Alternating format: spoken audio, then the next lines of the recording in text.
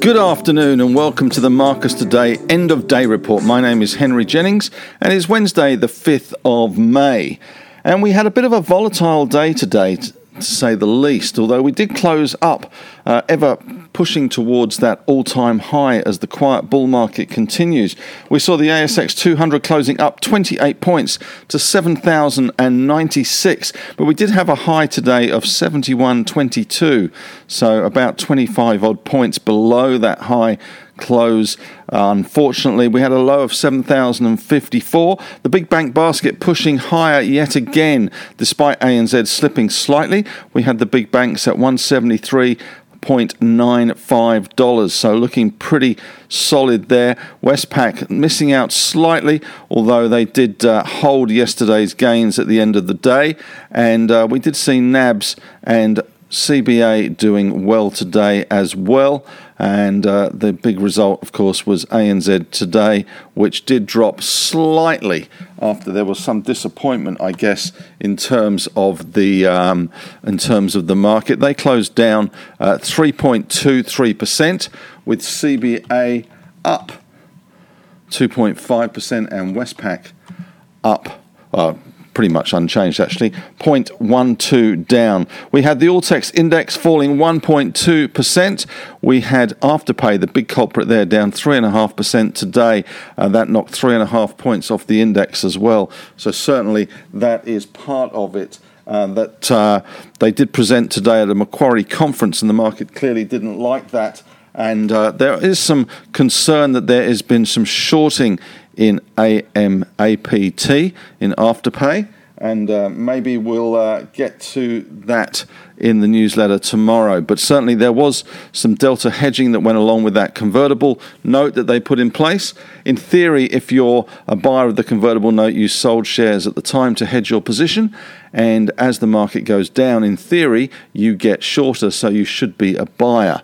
But certainly their market was a little bit spooked, it appeared, from their conference presentation today. Dow futures up 82 points as we go to air. Australian gold 23.01, so still looking relatively firm. 10-year yield steady at 1.72, not much action there. And the Australian dollar pretty steady at 77.19. Bitcoin falling to 54,592, and Asian markets reopen tomorrow, so that'll be good news for them. But we are in the middle of lots of conferences and lots of updates today, that's for sure, and we did see some more of those today. CSL, the clear standout today, with a 2.4% rise, having updated the market with the Macquarie conference, which is still in full swing. We also saw Cochlear and Ansell posting modest gains on the back of the bit of broker coverage there, and we saw BHP and Rio putting on around 1.1%, the pair of them, and Fortescue up 0.3%, so nothing very exciting there. Amcor, though, jumped almost 3%, strong quarterly numbers there, so good news for Amcor. And insurers, we had QBE jumping 4% as the biggest and the best in the insurance sector today. They said they would be resuming paying dividends, which the market always likes to hear about. In terms of individual stocks making some big moves today, we had Medibank Private up 1.3%. They upgraded FY21 policyholder growth guidance, so that was some good news for them. Domino's Pizza fell nearly 2% on a broker downgrade. And James Hardie up nearly 2%.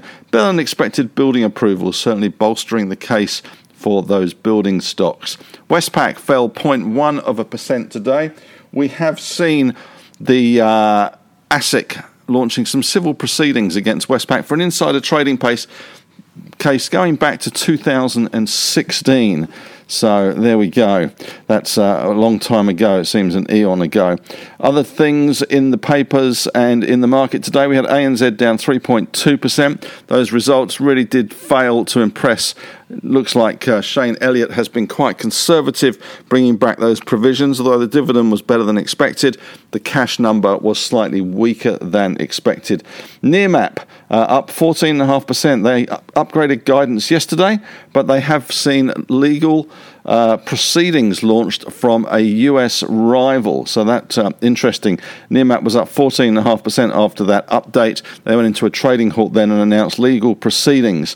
TNT rose 2.3% on a stake in TrustGrid and AttackBound, and IOU up 6.7% on a Malaysian deal there. In terms of corporate news in a little more detail, we had ANZ cash profits from continuing operations 2.99 billion versus a year ago of 1.41 billion. So a pretty strong result there. Cash profit before credit impairment, tax and large notables 4.87 billion versus the second half of FY20 of 5.05. Management said ANZ is in a strong position both financially and operationally. Amcor, 9-month net adjusted profit, $805 million versus a year ago, $719 million US. So looks pretty good for Amcor. Delivery of cost synergies related to the Bemis acquisition continues to progress ahead of expectations, well positioned to exceed the original target with at least $180 million US of pre-tax benefits by the end. Fineos acquired a business from Digin Technologies, Sprayoi for an upfront cash payment of $4 million US. PointsBet obtained iGaming approval and goes live in Michigan. And Medibank Private provided trading update in the Macquarie Conference, which I think has got one more day to go, to increase total policyholder growth in FY21 by 3.5% to 4%, which was better than the guidance previously of around, well, they said in excess of 3%. And Nearmap increased its annual contract value guidance to 128 to 132 million from 120 to 128 due to strong half-year one performance. Expects full-year 21 net cash outflows less than 10 million, but it is facing legal proceedings from US rival Eagle View. That's about it on the company front. We had building approvals today for March, up 17.4% versus the survey. Certainly strong building approvals numbers there. That's really helping things. As far as Asia goes, back online for Japan and China tomorrow. And we do have the UK has announced a fast-track immigration route for people who have won top awards, including the Nobel Prize, Oscars and Golden Globes. Good old Boris. Thanks very much for listening to the End of Day Report. We'll be back again tomorrow, and have a great evening.